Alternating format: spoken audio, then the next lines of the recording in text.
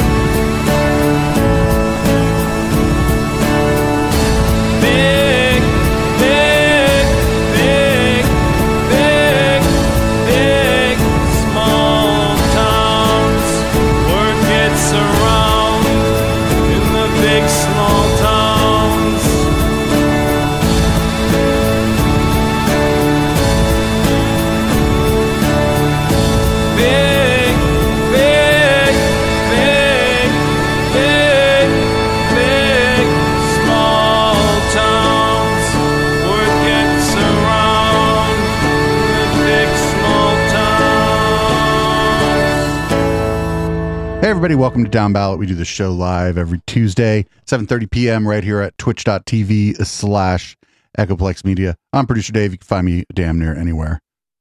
And this is the Councilman. You can find me at THE_Councilman on the Twitter device. So please check that out and slip into my DMs. I don't bite. And welcome once again to our locals show this evening. This evening is a momentous occasion in the life of local love, producer Dave.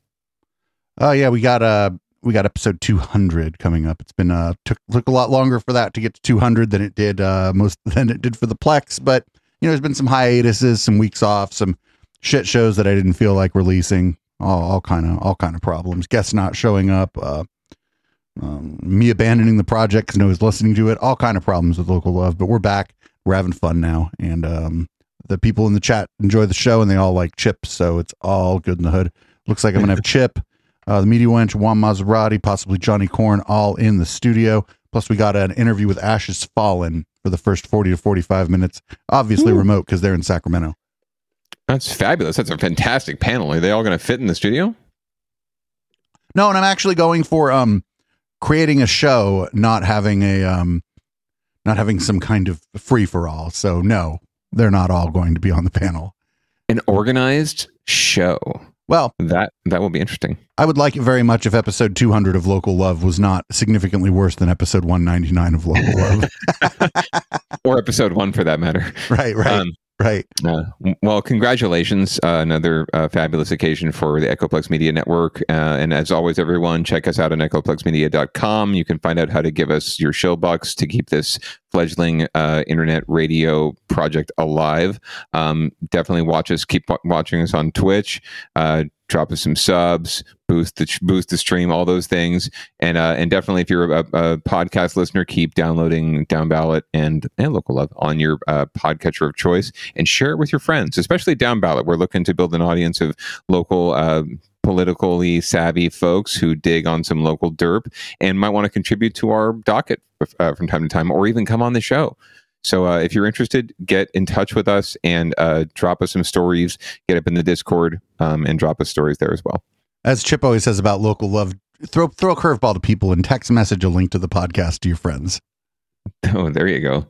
Texting. So 90s. All right. Well, shall we get into the docket? Yeah. What do we got up first? Well, recently they've been doing some renovation on the Henry J. Kaiser Auditorium up in Oakland. It's one of our venerable older venues here in the Bay Area, and some of the construction workers found some shit up in the drywall that made them stop constructing. A mummified body has been found inside the old Kaiser Convention Center in Oakland. Construction crews working to revitalize that facility made the disturbing discovery. KTVU's Christina Rendon joins us now. She's in the newsroom with more on the investigation. Christina. Well, Julie, we can tell you that police are still looking into this. They do know that the man was found behind a wall in a space 15 inches wide, and they think he was in the ceiling of that building and somehow fell into the cavity and died. Construction crews working to restore the old Kaiser Convention Center in Oakland were back on the job Thursday, one day after discovering a decaying body behind a wall. And they were taking down a wall, and he was discovered behind some drywall, some flashing within the wall. So it was doing a demo. Oakland Police Lieutenant Frederick Chavies tells us this is being classified as an unexplained death. The body is believed to be a man who had been stuck there for 3 to 5 years based on decomposition. The body was found in a space only 15 inches wide and 12 feet deep. Police say their initial theory is that the man was in the ceiling of the auditorium, then fell into the narrow space and died. Based on scratch marks behind the drywall, they believe the body made its way down the 12-foot cavity over time. It's possible that the person could suffer from positional asphyxiation. And also, because of the narrow confines, it will be very hard to self-rescue. The Alameda County Sheriff's Office says the body appeared to be mummified. Lieutenant Ray Kelly says they're working to identify the victim. We're hoping that we can maybe rehydrate some of the skin around the fingers and get some partial fingerprints, and then we can run those fingerprints against our database and possibly identify the person. If that doesn't work, they'll turn to DNA and dental records. The hope is for a match on the missing persons database. That might give authorities a timeline of how this happened. The only positive that will come out of this story is being able to identify this person and bring closure to a family that's probably wondering where this person has been for many years. And even though a traditional autopsy will be performed, at this point it's likely going to take months before authorities have some answers. Anyone with information is asked to call Oakland Police. Christina Rendon, KTVU, Fox 2 News. It's such a sad and strange story, and wondering if there was ever a missing persons report filed on that person. Christina, thank you. Yikes. You think? I would hope so. I feel like this is like how a horror movie of some kind would start. Yeah, that or like one of those TV cop dramas or crime dramas, right? And cue the fancy music. Da, da, da, da, da, da, da, da. Yeah, I don't know what's going on there. That's a good theory as anyone. I mean, I first heard this story and I'm thinking mob, right? Or there was some sort of gang shit where they killed someone and they stuffed his body in the wall, right, of a construction project. But maybe it's because I'm Italian and that's just where my mind goes. But anyway, be careful out there when you're doing some contract work. You might come across a mummy, and don't disturb the mummy. I'm just thinking like, what a way to go. Like to fall in a wall. Well, it must have taken some time before that person expired. So you would think, right? They asphyxiated, or oh God, that'd be awful. And then to talk about their body, like they said that as the body decomposed, it made its way down the wall, right? Uh-huh. It was not found in the position it died in. Gross. So not a very dignified, nor fun, nor very painless way to die. That must have sucked ass. Wait a minute. Okay, everybody, we're about to get into winners and losers where there are no winners, and if there is a winner, it's somebody you don't want to win. This is a pretty terrifying docket so far. I aim to please. It is the Ides of March, so we should be wary of that. And yesterday was Pi Day. It just goes on and on. Anyway, but as you said, we are coming up to winners and losers, and it gets pretty dark pretty quick. I tried to lighten it up. Like the curve definitely goes up towards the end of the docket, but this one is probably this takes the cake for probably the shittiest story we've had on Down Ballot before. I'll just let it run. South Bay cat owners say they're terrified. The person who tortured and killed their pets has been released 1 month early to a supervised program. ABC 7 News I-Team reporter Melanie Woodrow explains why. I don't feel safe. Miriam Martinez says she adored her beloved adopted cat, Thumper. She was like the neighborhood cat. Martinez was one of many families victimized around 2015 by Robert Farmer. Our cats were brutally killed. Prosecutors say evidence showed Farmer tortured and or killed at least 21 cats. He was found in his car, and there was blood evidence contained in his car. Farmer pleaded guilty and was sentenced to 16 years. 13 years in custody, followed by 3 years of mandatory supervision, according to the Santa Clara County Deputy District Attorney, who explains that in California for crimes such as these, a person only serves half of their time in custody. Farmer was supposed to be released on April 10th, but was released a little more than 1 month early on March 1st to enter a non-custodial program where he's being supervised by the sheriff's office with an ankle monitor. The Deputy District Attorney says he'll transition to the probation department supervision on April 10th. I'm hoping that the monitoring will be sufficient to protect the community and to ensure that nothing like this happens again. Leonore Delgado and Carol Hyde are with the Palo Alto Humane Society. We're very concerned. They say it's hard to know whether Farmer has been rehabilitated. We don't know. The Deputy District Attorney says the conditions of his release include counseling, substance abuse treatment, a stay-away order of 100 yards from the Cambrian Park 95124 neighborhood, and Farmer can't have or live with any animals for 10 years. This is one of the more horrific and disturbing cases I've ever worked on. Animal lovers have this warning for the community. Please keep an eye out for him. Please keep your pets inside, not only because of people like Farmer who could be out there, but also because of other dangers. ABC 7 News reached out to Farmer's attorney. We have not yet heard back. For the I-Team, Melanie Woodrow, ABC 7 News. This is like, this guy's, they're just letting him out a month early and with an ankle monitor. This story seemed like this is a non-story. But they asked, has he been rehabilitated in prison? The answer is no. No, absolutely not. I mean, I don't see how you're going to kill and torture, torture and kill at least they said 21 cats that they know of, right? That doesn't necessarily strike me as one of those passing fads or something you do as a casual, hobby. That's an obsession, and that's a problem. So I doubt that, no matter how much time they spent in the Hoosgow, I'm guessing it was not enough to expunge that desire. So there better be some serious therapy involved. There better be an ankle bracelet. There better be like definitely the restraining order and the distance from all animals whatsoever. But you never know. Like, just make sure if you're living in the neighborhood that you're not letting your cat wander off right into other people's yards. My take is like very much different. I just think that almost nobody gets any sort of rehabilitative services whatsoever while they're in prison. I mean, I don't think anything that we would consider like truly rehabilitative, right? Or all that good for them, right? Ostensibly they get something. I'm sure some people get something out of going to prison, right? But it may be something that they themselves, come to, right? A realization or a new approach to life or whatever it is, new philosophy, new religion. Generally, I think it's the inmate themselves or the prisoner themselves that comes to that space, and not the system that brings them there. I think you're right. Yeah, and I just think that there's just the services just aren't fucking there.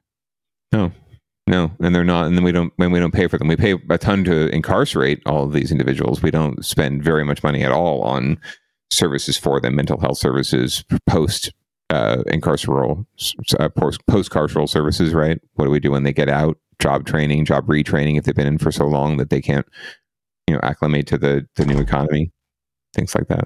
There's none of that. I mean, there is, but it's just not. There's nowhere near enough funding for it that it can help. So. Yeah, it doesn't like matter what someone's crime is. I'm just like, there are just not. I just don't hear a lot of stories about people getting, any kind of like rehabilitative services in prison. I just don't hear about it. So yeah, and unfortunately, this does lead to certainly not the only cause, nor even the primary cause of homelessness, but it definitely leads to homelessness. It leads to people living outdoors, leads to people with PTSD and with drug addiction problems because they're living outdoors, right? And they're unsheltered and they don't have any support system around them. So yeah, I worry like hell about, forget a person who has a family when they get out, right? Like they have parents who are still alive, or, friends or brothers and sisters, right? Uncles, aunts, someone who can give them a job, give them a leg up, right? But most folks coming out of prison don't have that at all, right? And if anything, if they had it, it went away when they went to prison. Yeah, it's a travesty right now. So if anything, we need to elect better people to go to Sacramento and try to fix that. But I'm not holding my breath. Yeah, but I like I said, this is just 1 month early. I just don't think that a month is going to make a difference, even if there were services. No, probably not. And who's to say he doesn't deserve it? If he's gone through all the programs we've asked him to. Yeah, no, it's a nothing story. It's more just to be able to rehash that this guy's a rat bastard for killing all those cats. If it bleeds, it leads, even if it's a cat. Anyway, moving along to human problems. So we've got some teachers up in San Francisco who apparently have not been paid since January. I don't know any teacher that would put up with not being paid for like 2 weeks, let alone 2 months. So let's see what's going on here, because obviously the school board's not really watching the game because they're all recalled. Well, happening today, hundreds of teachers in 2 Bay Area school districts may receive pink slips. Today is the state deadline to issue the layoff notices, and it comes as San Francisco teachers stage an unusual protest and dispute over back pay. Today at the Bay, Sierra Johnson following those developments for us this morning. She's live in San Francisco. So, Sierra, talk to us about what's on the line here. Good morning, Marcus. Yeah, it's a story we've been following for months now. Today is officially that deadline from the state that those notices are going out and have to be received by those individuals. 300 positions on the line at this time. If you take a look at your screen, we have a breakdown of what exactly those positions are. So according to the district, the cuts include 151 teacher, counselor, and social work positions, 51 top-level managers, and 62 additional staff members. Now, the district says not every employee who receives a notice will be laid off. Early retirement and resignation incentives are being offered, that with the hopes of filling vacancies with existing staff. And as one district works to deliver those layoff notices, another, also dealing with the budget shortfall, is also preparing teacher layoffs. Now, the school board for the Sausalito Marin City School District just approved potential layoffs for 5 classroom teachers, as well as reduced hours for an additional 3 staff members. Now, these cuts would go into effect next school year, and they're working to balance a $1.6 million deficit. Meanwhile, the issues with the San Francisco Unified School District, they don't end with those potential layoffs. Just last night, frustrated teachers and staff members camped out at district headquarters. They're demanding administrators fix payroll system glitches that have delayed or even shortchanged hundreds of educators over the past 2 months. District leaders say the problem stems from the district switching over to a new accounting system. The superintendent has released a statement saying, in part, quote, "We deeply apologize to every employee who has experienced a delay in pay. We are committed to resolving this emergency as quickly as possible." Continues by saying every staff member will be paid the money they are owed. So we will, of course, continue to follow the payroll situation as well as those layoff notices. Again, today is the deadline for San Francisco Unified School District, as well as the potential layoff for a handful of teachers there in the Sausalito Marin School District right over the bridge. We're live in San Francisco. Sierra Johnson for Today in the Bay. Well, the hits just keep coming for fucking San Francisco teachers, right? Teachers in general, right? My God. I mean, they complain a lot. There's definitely a shortage of teachers right now, especially in high need areas, special education, mathematics, sciences.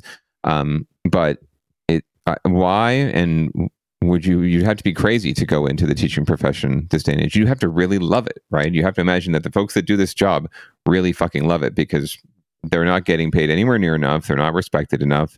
They get dumped on every chance, someone gets, and they've been out there on the front lines basically of COVID all this time. Right. And parents are cheering that, we can go maskless, and they're screaming that, the teachers need to sack up. Right. And they just keep getting dumped on.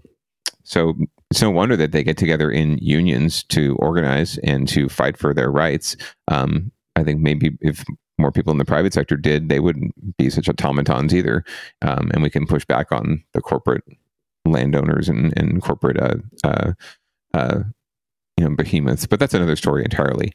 Teachers just keep getting fucked. And now, of course, there's less and less board members around to look out for them. And 3 of them are already checked out. So this is what you get. This is governance. This is what the folks that proposed the recall, now they have to run to be appointed for these seats, right? Theoretically, they're going to go for these seats. Now you get to govern. You get to deal with the teachers union. You get to deal with the classified employees union. You get to deal with the trades unions and all of the other ins and outs of running a school district, right? The power bill, the food bill, the water bill. Good luck. Have fun. Oh, yeah. And you have to bring equity and make sure that all your kids is learning. Well, I don't know. Like, the people who did the recall, they probably think that this is like an advantageous turn of events for them now, too. Because now when they go to, like, I don't know, if they go to recall the rest of the board or whatever, they couldn't even get the payroll out. And so they can recall the rest of the fucking board after this recall election, Yeah. Yeah. I mean, it's fucked up, but like, if they're just playing politics here, either make a name for themselves as individuals, or maybe they're part of a, what seems to be a broader movement across the country to tear down public education as an institution, be it through, complaining about masks, to fucking complaining about, esoteric theories of law, to, getting mad about a Black Lives Matter poster at a school, to all these different things that just seem like, if it's not a coordinated effort, I mean, it whatever, it's like a stochastic effort then, where it's, where it would appear to be coordinated, and it's having the result that it's, that it generally, that it was intended to have. I just don't see like what's like the end game. Like what good is any of this doing? Like, okay, the recall happened. Great. You got rid of some of the soups. Now, like, some of the teachers aren't getting paid. I know that it's not a direct result, but you're right. Now the administration for the schools, they're missing a couple people, or, I don't know if London Breed has put in temporary replacements, but those people don't know what the fuck they're doing, because they just got there. And so, like, solving a problem like this, boy, would have been nice to have the whole school board there. Right. Absolutely. And have more voices in the room, and, but I don't think it's coordinated in as much as different groups are leveraging each other, right?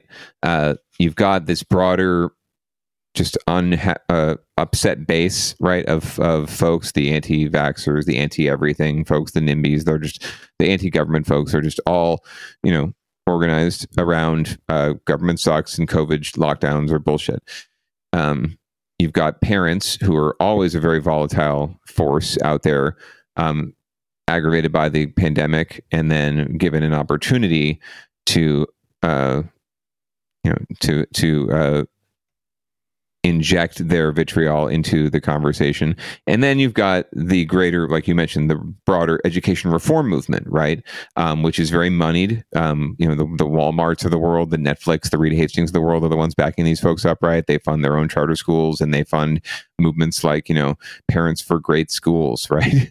Organizations with very good sounding and very, very, very tame sounding names, trying to do good by our children, but really are there because a few white people think that they know best about how to reform and transform education in this country, and they have a lot of money and the ability to promote that and propagate that, yes, across blogs and websites and news outlets, and media hits, to the point that they've built a huge movement that is now leveraging all those pissed off parents and all those pissed off people who are just recall everyone, right? So it's this great confluence, this great perfect storm, but I don't know that it's going to be a storm that is abated anytime soon. I don't know if it's going away, and it might. We'll see. We'll see, because once this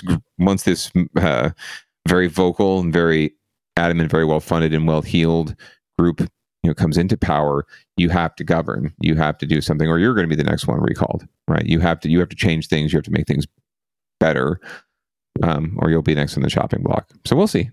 Well, this is just all part of what we've been sort of referring to as the grand unified theory of the gigantic potato. And it's like, this isn't all QAnon shit, but that fucking, those sort of like ideas, those, the people who are in charge are the elites and they're out to get you and whatever, that permeates all of this. And it's not surprising that in the wake of the QAnon phenomena, as it doesn't fizzle out necessarily, but kind of broadens in its scope, and it's in some ways sort of loses intensity on each specific issue. The idea that the battleground is still going to be our children or whatever is not surprising. And this is unsettling. I was hoping that when Gavin Newsom was not recalled in dramatic fashion, let's say, I was hoping it would kind of put the brakes on all of this and kind of, well, not really put the brakes on all of it, but like shift the momentum the other way. And it just really didn't do that. No, and I don't know how I can speak to that other than they spent a lot of money pushing back on that, and made damn sure that it didn't, that he stayed in office. But at these, it's also just easier to do at these local levels, right? You only need a few thousand signatures to get something like this on the ballot in a local school district, right? To get a recall or anything on the ballot, really. So it's not that hard to execute in these smaller ways, right? I don't think you'll see it in major ways, right? You're not going to see senators or governors or, that kind of level, or even congressional office, members of Congress recalled.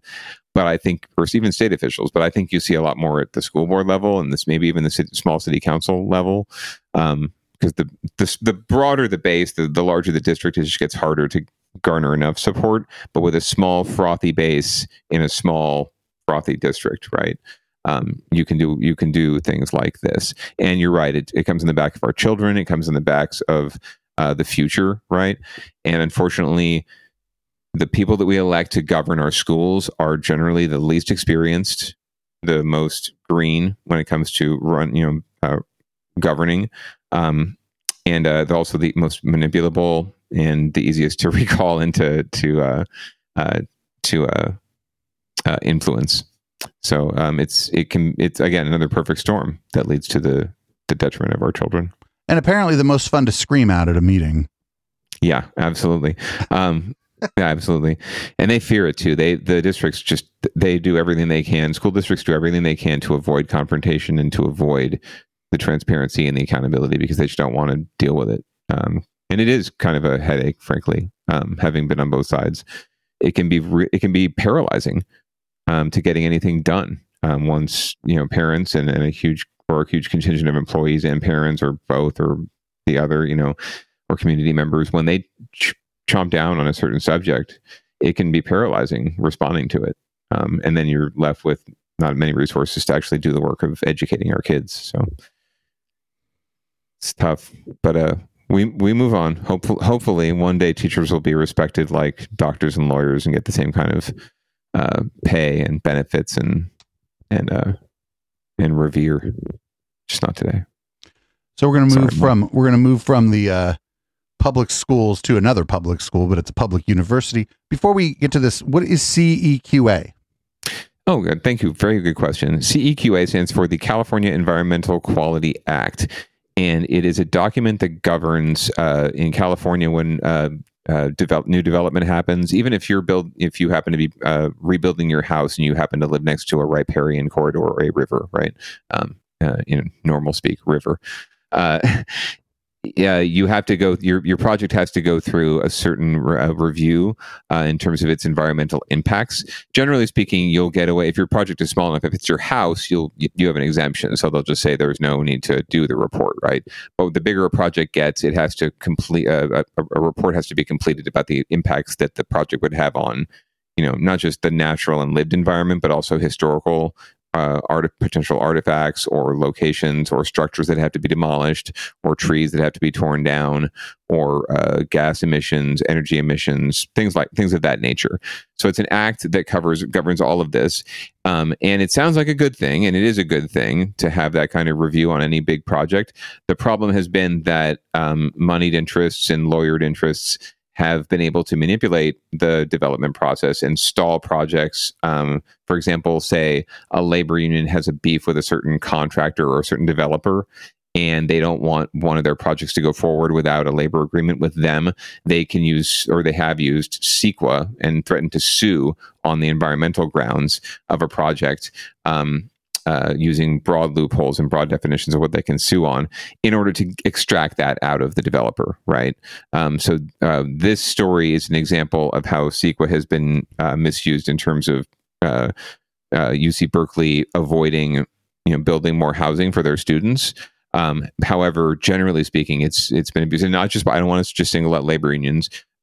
Corporate interests and other interests do this, in realtors pull the same crap with CEQA all the time. It's manipulated, it's overused. So there are reforms underway to rein it in a bit. But it's still a very vital piece of the development process, because you don't want to just let anyone developer do willy-nilly build a huge building in the middle of your town without considering what the impacts are to the population of your town and not just the human population as well. So anyway, this is a story about that. Just to have more of an opportunity to be able to go to college, it really made me happy. There's a big smile on Trinity Lee's face tonight because Governor Gavin Newsom signed into law SB 118. That's legislation that will stop Cal from having to turn away thousands of students from its incoming freshman class. I've just heard about Berkeley ever since I was in middle school. So just for me, it was just so exciting just to know that I have the option to go there. And now I know I don't have to be counted out anymore. Before today, Lee was in that group of some 5,000 students who could have gotten a rejection letter from Cal when the state Supreme Court ordered the university to reduce its in-person enrollment by 2,600 students. That was a possibility because just recently, the court sided with a neighborhood group that sued the school for violating environmental laws by adding too many students without providing housing. That prompted two lawmakers to draft the bill. It passed very quickly and unanimously in the Assembly and Senate. And it was signed quickly by the governor. I think it's unfortunate that they didn't pay attention to the fact that more than 10% of students at Berkeley are homeless while they're in school here. And they got no legally binding commitment in the legislation for the university to increase housing. Assembly member Phil Ting and State Senator Nancy Skinner are the authors of the bill. We need to build more housing. That's why we put $2 billion to support housing at our colleges and universities. The city of Berkeley, the voters passed an initiative back in the 70s that basically prevented multifamily housing from being built. So we have to look also at ourselves and not just campuses for our responsibility for not building enough housing. UC Chancellor Carol Price put out a statement saying that the university is working on fixing its housing crisis. She also says that the school is working on being more transparent. In Berkeley, Cheryl Hurd, NBC Bay Area News. Seems like they could have gotten that transparency thing done back in the 60s, but I don't know. So yeah, this is an example of a community group suing using CEQA, and the university basically backing down, and also a local court saying that they didn't have to. They can't accept more students because it would mean building more housing, and they just didn't want the additional housing. Basically, they just don't want more people around. They don't want their parking spaces taken up. They don't want taller buildings next door to their houses. It's just another example of NIMBYs trying to block development. So the state stepped in, and the state legislature stepped in and created a law that basically is about this one specific thing, this one specific incident, but could apply to other incidences. So I only see this as like a partial victory, because if the school's going to admit all those students, but there's nowhere for the fucking students to live, it seems like a problem. It seems like a kicking the can down the road sort of problem. Yeah, the second part of it is mandating that the school, live up to it, because they do have an obligation. Actually, it's really the school is almost obligated. If they accept a certain number of students, they have a mandatory obligation for the housing they need to provide, right? So it's like a chicken and the egg thing. They don't have to admit those students if they don't want to. I don't know that the UC is the problem here so much as the NIMBYs, and then the UC not wanting to upset the NIMBYs, right, or the natives.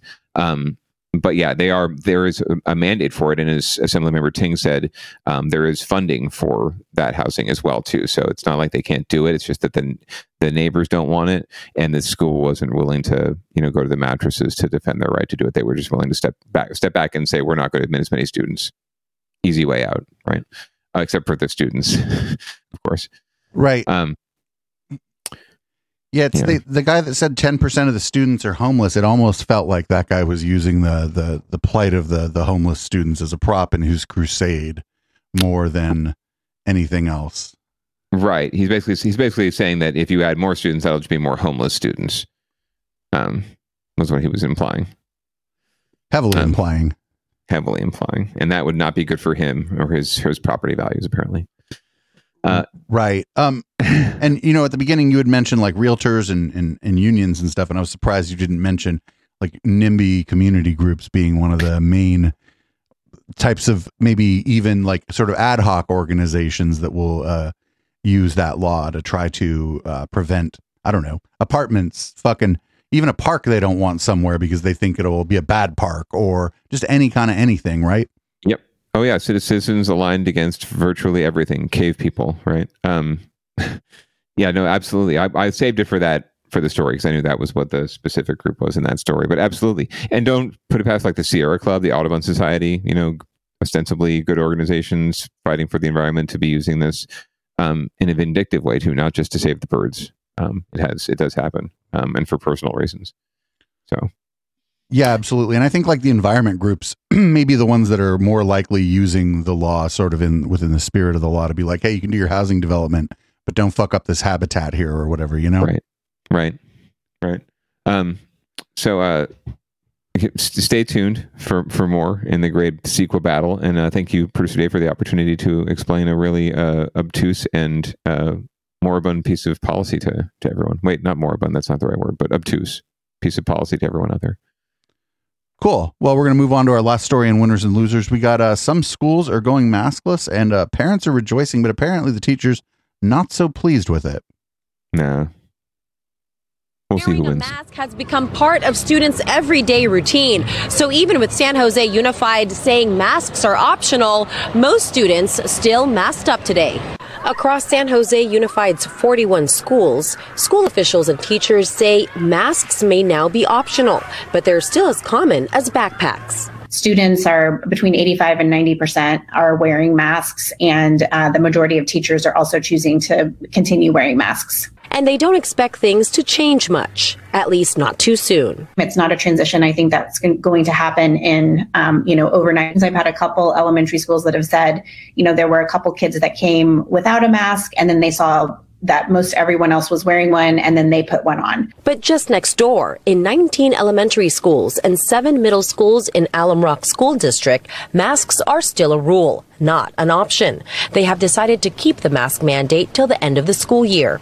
Parents and kids we spoke to today don't seem to mind. I feel like it's going to keep us a little bit more safer. I'm actually really glad that the Alum Rock School District is keeping the mask mandate for our kids. I think that my own son is still very nervous about COVID.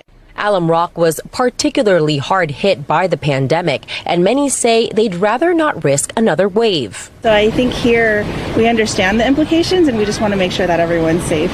Alum Rock isn't alone. Franklin McKinley and Oakland Unified have also said they'll wait at least a few more weeks before lifting their mask mandates. In San Jose, Ginger Conejero-Saab, NBC Bay Area News. That was interesting. Instead of showing the teachers who were upset about masks or whatever, they showed, parents who were upset about masks, they showed parents who were fine with it. Oh, yeah, a nice little reversal. So maybe not so much winners and losers after all. Maybe there are some winners. It's just who they chose to show, I think, Yeah, editing is an amazing thing, right? And it's all in who you talk to. And a lot of times with local news, it's really whoever the first person they talk to kind of tends to dominate the story. So, but yeah, good on certain parents for being remaining cautious, and good on the kids for being cautious. Props to them. Listen to the children. That's what I always say. They will tell you what's best for themselves and for you, probably too. Anyway, moving right along to our favorite segment of the show, getting your shit together. As we've been following, NBC Bay Area is doing another one of their fantastic investigative reports. This one is on San Francisco, and apparently it needs saving. So we watched episode 1, I think you might have watched episode 1 a couple weeks ago. Yep. So this is episode 2, and it's a very interesting report so far. It's kind of focusing not so much on like the macro, but the micro, and taking like one person as an example of the entire system, which I don't know, is a little problematic to me. But why don't we go ahead and see what this next episode is about? It's a little long, so we don't have to get too deep into it, but maybe it's the intro, and then see where we go from there. It'll give me a chance to go grab a caffeinated beverage. All right, there you go. Let it roll. Have you ever been in love? Like that really crazy, heart-pounding kind of love? Well, our bodies produce different types of hormones, essentially chemicals, that kind of act like drugs, giving us a massive rush that can make us do some pretty wild stuff. Forgive things we otherwise wouldn't, do things we never thought we would, and even put ourselves in danger, all for that special someone. Living in San Francisco today is kind of like being caught in a bizarre love story. There are moments you fall head over heels and don't think it can get any better. And then other times, you're just heartbroken. Your stomach is in knots, you can't think, and all you feel is pain. But you're still in love with the streetcars and sunsets, the ups, the downs, the parks, people, and their pride. There's grit and glam and gluten-free everything. And yeah, no relationship is perfect. This one certainly isn't. But no matter how bleak or dirty or expensive or even dangerous it may get, we want to make it right. That's what you do in a relationship. The good ones are worth I'm going to throw up. And this is a good one. Yeah. It's this beautiful, broken place. Well, so, this is getting deep. We're allowed to not like parts of this city, but that doesn't mean we stop loving it. Because I love that sweater. We're committed to San Francisco. In sickness and in health.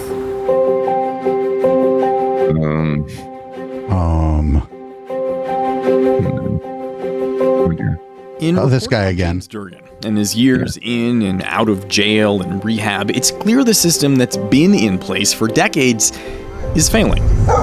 Driving through parts of San Francisco, drugs, mental illness, and homelessness all collide into one big, overwhelming mess that seems almost impossible to clean up. So what exactly is the solution? How do you get people help, especially those who feel like they don't even need it? Durgan doesn't want help. That's Anne Ray.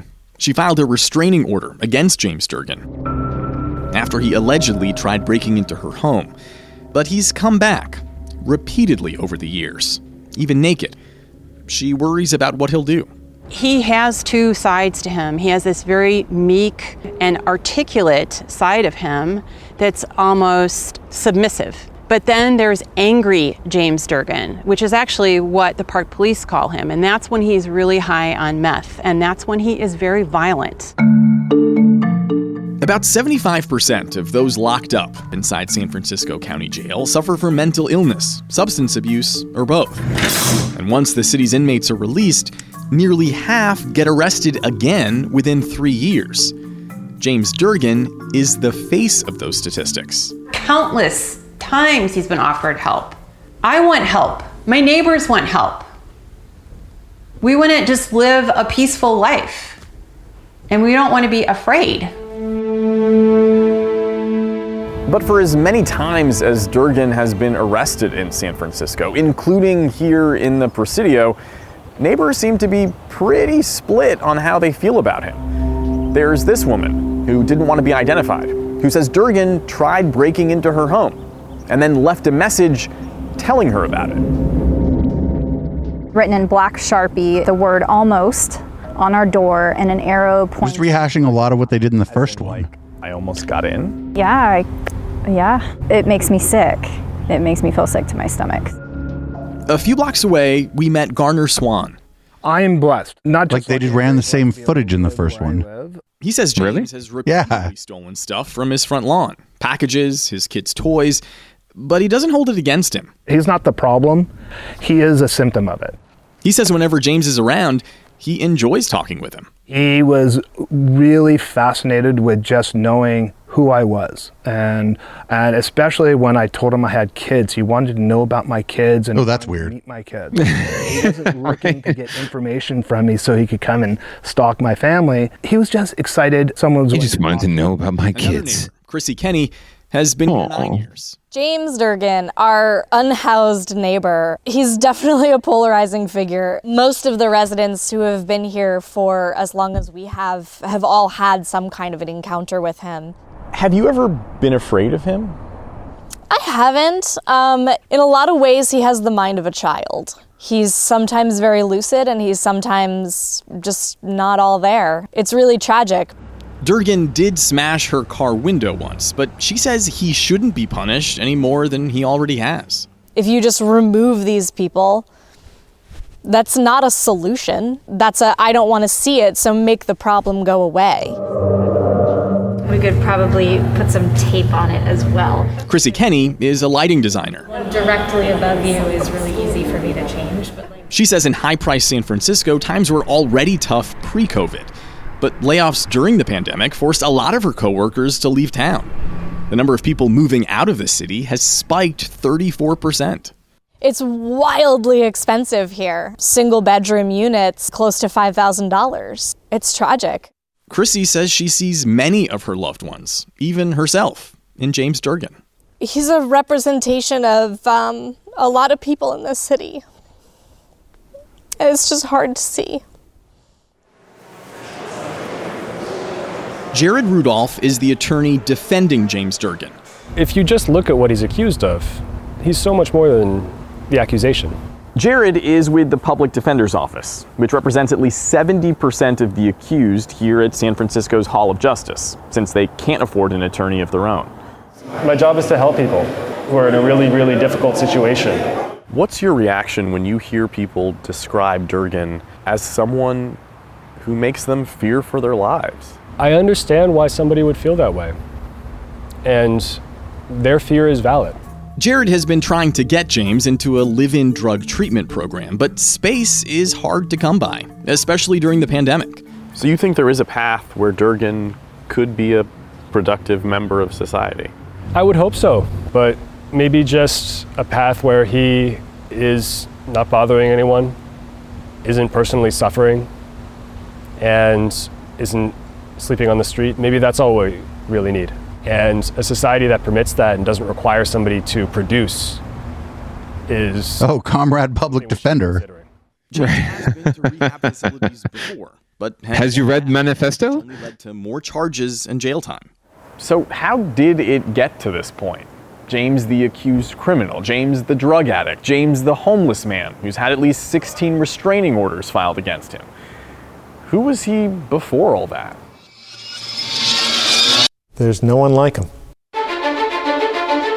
Next time on Saving San Francisco. That was just episode 1 again. Really understand how Durgan got to where he is today. That wasn't episode 2, you liars. About his past. I feel like we're being jerked off here, producer Dave. No, No, we were told that was going to happen, and then it didn't. It's an American dream to grow up here.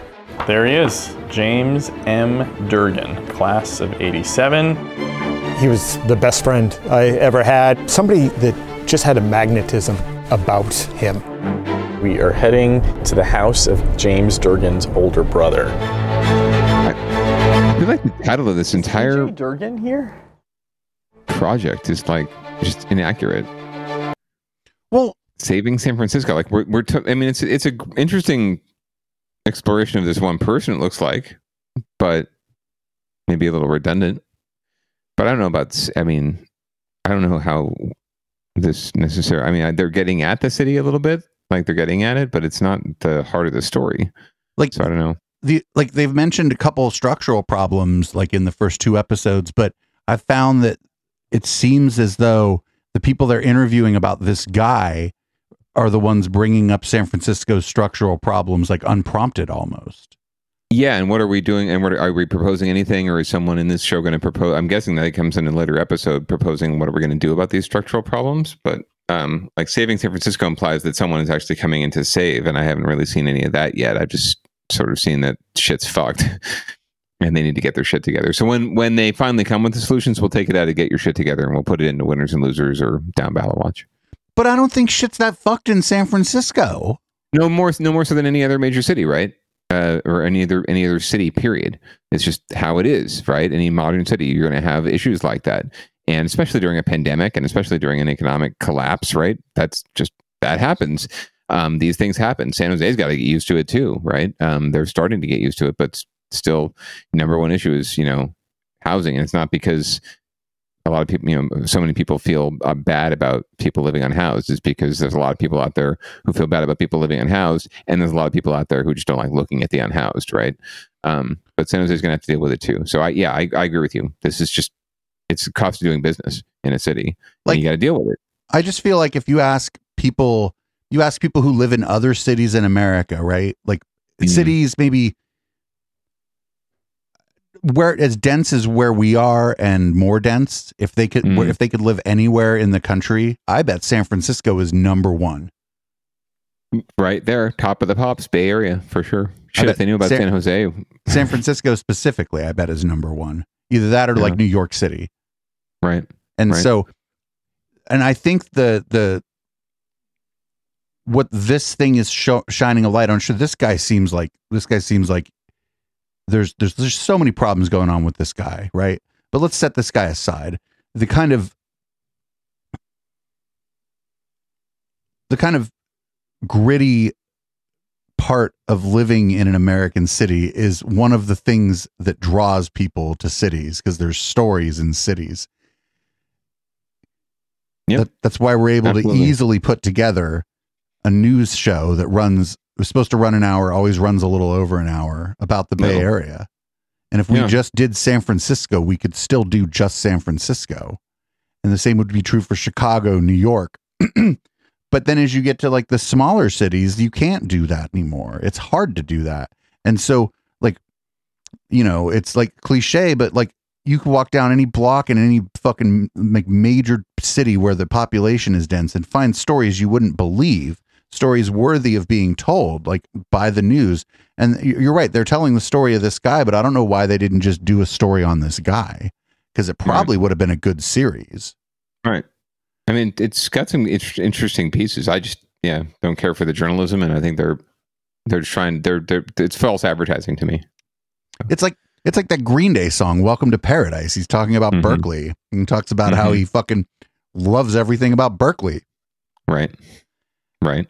And I think people that live in big cities, they feel that way. The mayor's like, "Oh, we got to worry about the crime in the Tenderloin." But you talk to any random person in San Francisco, they're like, "What do you think of the Tenderloin?" They're like, "It's part of San Francisco." It's the TL. I tend to avoid it, but man, there's a good restaurant there that me and my friends like to hang out at. Or, there's something in all these fucking neighborhoods. They're like, oh, every once in a while, if I need a little cocaine, I guess you got to go where you got to go. And it's just this series is really dumb. And like, this guy won an award for another series, and I think it's very unlikely this guy's going to get any award for this series based on what I've seen so far. The first episode is the same as the second episode. But it's so fancy and it's so well edited and shot. I mean, and he looks so good in his sweater. Watch, he will win an award for this. I'll bet you. It's like trying so hard to be Vice. It is. He's trying to move up the ladder too. Vicky Nguyen, went up to national NBC. She's on the Today Show now. She was on NBC Bay Area. So big guy's just trying to follow her footsteps. He'll be on CNN one day. Anyway, moving right along down ballot, we've got a few more stories before we turn it over to local love for the 200 Epi. So down ballot watch, we'd like to take a look at what's coming to the ballot in the near future. And this may not be coming to the ballot, but we'll see. Speaking of people who are upset and want to recall everything, with gas prices so high, people want to cancel the gas tax. So we'll see if we end up voting on that again in the future. Soaring prices at the pump are already forcing some consumers to scale back their spending elsewhere. On the weekends, I don't go out anymore, so that's been a bummer for my friends and I. At the start of the Russian invasion of Ukraine, some commuters had voiced support for efforts by the U.S. and other countries to sanction Russian businesses and ban oil imports. But with prices continuing to rise almost daily, some now have questions about how long this will last. I don't know what is the reason it's more expensive, because we need the 1% from Russian, and I don't know what is too expensive here. With gas prices continuing to skyrocket, California Republican legislators say they'd like to try to do something now to provide some relief for drivers. Gas prices in California are too damn high. Speaking outside a gas station in Sacramento, several Republican lawmakers detailed legislation to try and suspend California's 50-cent per gallon gas tax. But they weren't very clear about whether they want to pause it or eliminate it. We can do this. With the surplus that we have, we can backfill projects in transportation, which is why we have this additional tax for infrastructure. During his State of the State last week, Governor Gavin Newsom said California will have a $75 billion budget surplus, though the state's chief legislative analyst has since said it's more likely about half of that. The governor says he wants to ease the pain of high gas prices by issuing rebate checks directly to California drivers. Meanwhile, economists who study the energy sector say cutting the gas tax may not provide any relief to consumers and could permanently cut infrastructure funding if it's suspended indefinitely. Part of that gas tax reduction will be captured by the producers of gasoline. Maybe the gas stations, maybe the refineries. In San Francisco, Sergio Quintana, NBC, Bay Area News. Yep. If they reduce the gas taxes, it's going to maybe they'll split the difference, but I feel like somebody in that broader gasoline food chain is going to scoop up a bunch of that money. Oh, money always finds a way to some place to go, right? So someone else is gonna recoup it. And I did love that image of the 5 Republican lawmakers. I'm pretty sure that's the only Republican legislators in Sacramento. All 5 of them. And then that truck coming in behind them, like, "Hey, honk, honk, guys, get out of the way. I need to gas up my truck." But yeah, that was pretty hilarious. So we'll see how far that gets. Not very far, seeing as how you do need, I think, 2/3 majority in the legislature to pass any sort of tax or tax revision. And last thing I checked, the Democrats have a super majority. So if this is a Republican thing, I don't think it's going anywhere. But we'll see. I love California sometimes. I don't know if the gas tax is I I don't even know what percentage of it is, but the first person they talked to had a good fucking point. He's like, hey, we only get 1% of our oil from Russia, so what the fuck's going on here? Right. It's a very, very fine point. Very fine point. There were a lot of things at play here. Unfortunately, I mean, I know, like OPEC raised their prices once the conflict started because they could. Gas producers in the United States started raising their prices once the conflict started because they could, and people are just skimming money off the top because they can. Yeah, we're all at the beck and call. As long as our society and our culture and our commerce are still built around gas and non-renewable resources, we're going to have to deal with whoever has their hands on those resources, right? And who refines them and who sells them. So all the more reason to go green, folks. Get on the fucking train. Well, the problem is like electric cars, like people, sure, here we'd get a lot of it from renewables, but a lot of people, if they got like electric cars or whatever, they just get that fucking from oil, coal, and natural gas anyway. So natural gas being the cleaner of the three, but it would still come from kind of the same place. Just hop into your Ford F-150 and drive it across town. There's probably cheaper gas over there. So we got a couple campaign commercials. It looks like here. One's David Campos for state assembly, and you called this one Hope. Yeah, well, that's what he calls it, actually. So these are just a couple ads. There's an election or a runoff election coming up April 19th in San Francisco for a state assembly seat that was vacated when David Hsu got appointed city attorney. So Matt Haney, who's a supervisor, and David Campos, who's the chair, I think, of the San Francisco Democratic Party, are both running for the seat. David Campos is a former supervisor. So we're just going to compare a couple ads from each of their campaigns. And this is David Campos. I will fight to represent my constituents. I will fight to represent the city and county of San Francisco. I will fight to give those people who had once walked away hope so that those people will walk back in. Thank you very much.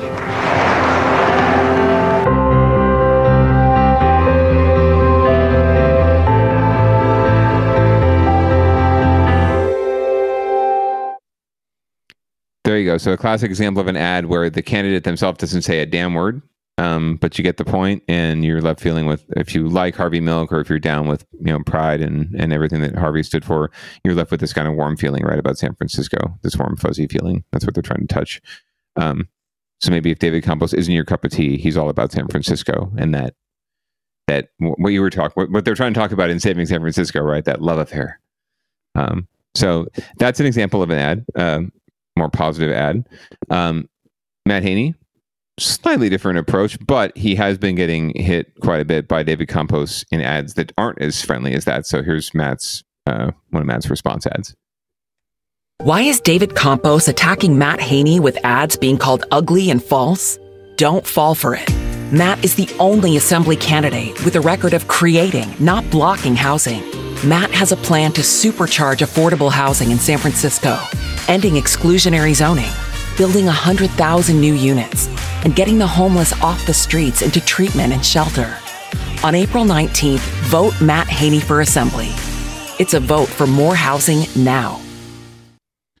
Just I think just on aesthetics, the second ad was better. Yeah, it had a nice beat. You could bug out to it, and it also had a nice negative, even though it was sort of it was defending the candidate, but it was a negative hit on the other guy, right, for being negative in the first place, right? And then upbeat, positive, boom, tap. Matt looking good in the community, shaking hands with all the diverse people. I do think they're battling over who has the better hairstyle, but we'll see how that comes out.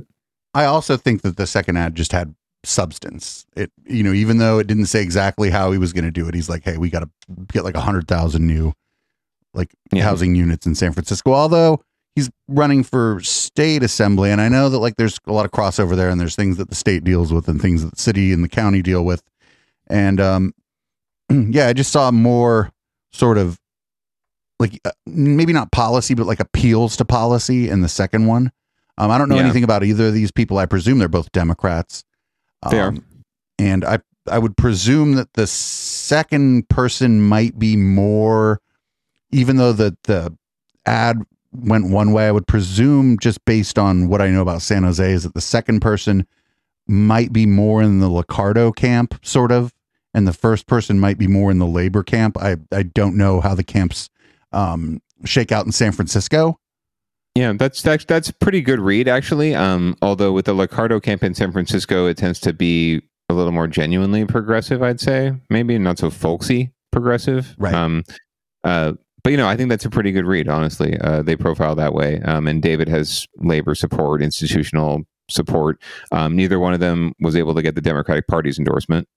So they're kind of fighting for that. And they're really just fighting to try and prove who's more progressive because it's San Francisco. Right? Well, if your two runoff candidates are Democrats and the Democratic Party doesn't have beef or, really strong institutional ties with either of them, why not stay out of it and just let the people decide? Oh, absolutely, but it's politics, and it's about money too. Having the endorsement means a lot of money, and also money that's not going to the other candidate, right?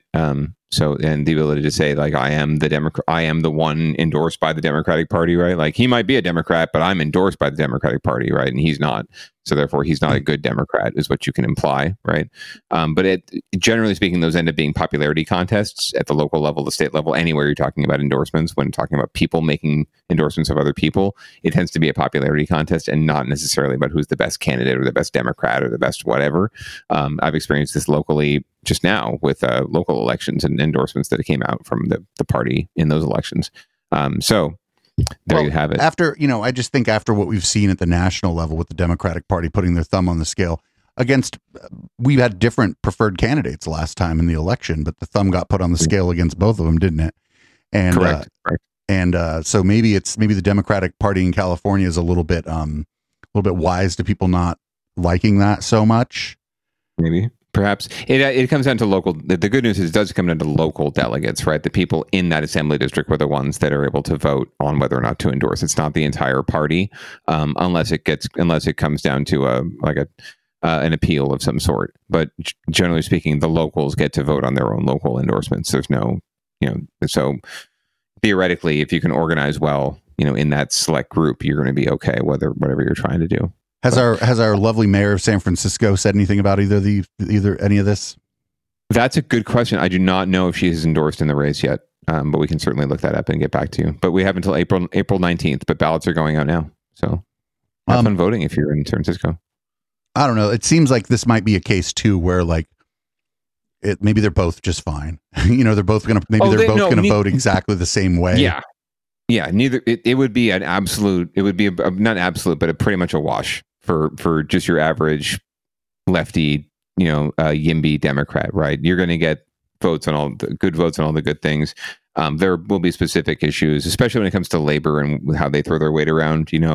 That's why I would be a little more wary if a candidate was labor backed, because that tends to mean that they've got that they owe them something, right? Or there's some sort of relationship happening there behind the scenes that might influence policy. So there's that. But yeah, overall, I don't think there'd be a big difference. And they're both supported by labor groups. They're not. No one has the blanket labor support either. So yeah, each would be a good Democrat. So, and it's just a question of what the other one's going to do for a job once it's over. And so our story for and another thing is it's one of the most down ballot stories we're ever going to run. And I'm just going to run it. Do it. A $4,000 bottle of booze. Yes, you're seeing it right there. Caught on video, exclusively obtained by NBC Bay Area, happened at the luxurious Grandview restaurant. See the woman casually walking behind the bar, there she is, walking out with a bottle of Louis XIII cognac. She then walks out the restaurant with a man. Investigators say they paid for their dinner before walking out with the bottle. It's very strange. $1,500 reward is now being offered for tips, leading to the arrest of that woman right there. Well, wait, did they pay cash?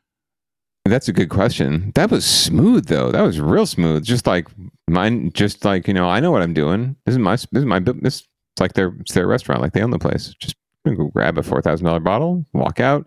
And where's the bartender? Probably doing something.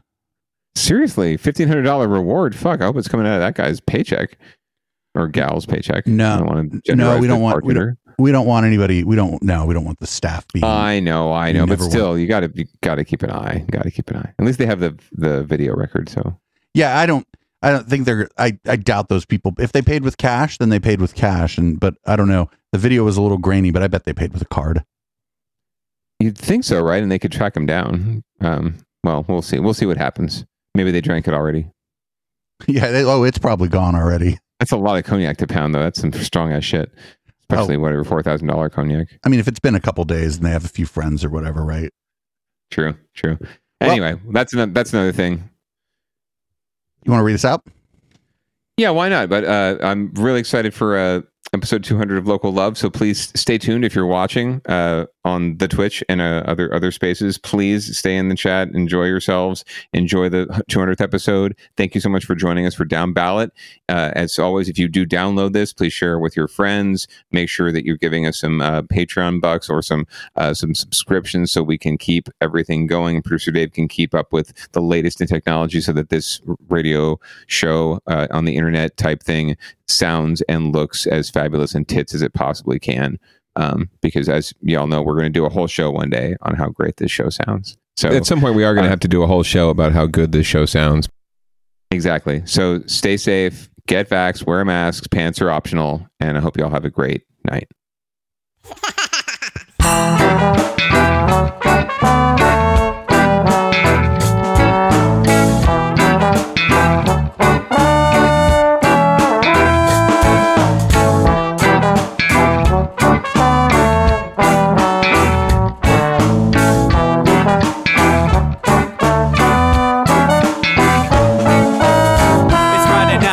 Time to get the party started. Pick up my phone just to check and see who's calling. Dress up real nice for the ladies at the bar, and I'm driving in my car just to get to where they are.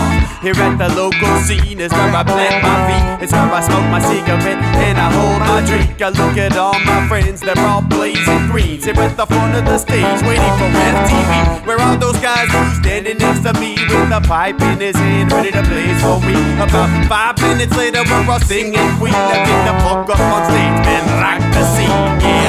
We do what we want, and what we want is to jam. So sit back and enjoy the band. We do what we want, and what we want is to jam. So sit back and enjoy the band. Enjoy that band. I turn and head back to the bar for a refill, man, because you know where we are. We're headed out to the car to smoke another one and another one. Now just when the magic starts kicking in, I hear relapse playing, you know it's time to head in. Alright everybody, now it's time to grab a new drink. Spark it if you got it and then pass it to me, yeah. We do what we want, and what we want is to jam. So sit back and enjoy the band. We do what we want, what we want is to jam. So sit back and enjoy the band. Enjoy that band. Last up on the bill for the show tonight is Down and Dirty and 5, so we're headed outside to spark up another joint. Now who's got my lighter? Stoner E, of course, shouldn't you be inside? I'm all up in this bitch being who I gotta be. I'm fucked up like the US economy. The truth is that I don't think logically. Stoner E take you on a psychedelic odyssey. Now inside motherfuckers is rocking me, and outside shit we smoke a lot of broccoli. Rocky the roller, yo, that sexy girl be jocking me. Ain't too drunk to fuck, but I'll probably do it sloppily. We do what we want, what we wanna do, and what we want is to jam. So sit back and enjoy the band. Enjoy the band, enjoy the band. We do what we want, what we wanna do, and what we want is to jam. So sit back and enjoy the band. Molly say that he like jamming, and he hope he like jamming too. Well, I gotta say, thank you, Bob, we do. Yes, I gotta say, thank you, Bob, we do. Well, Bob Marley said that he like jamming, and he hope he like jamming too. Well, I gotta say, thank you, Bob, we do. Yes, I gotta say, thank you, Bob, we do. Yeah, we do what we want, and what we want is to jam. So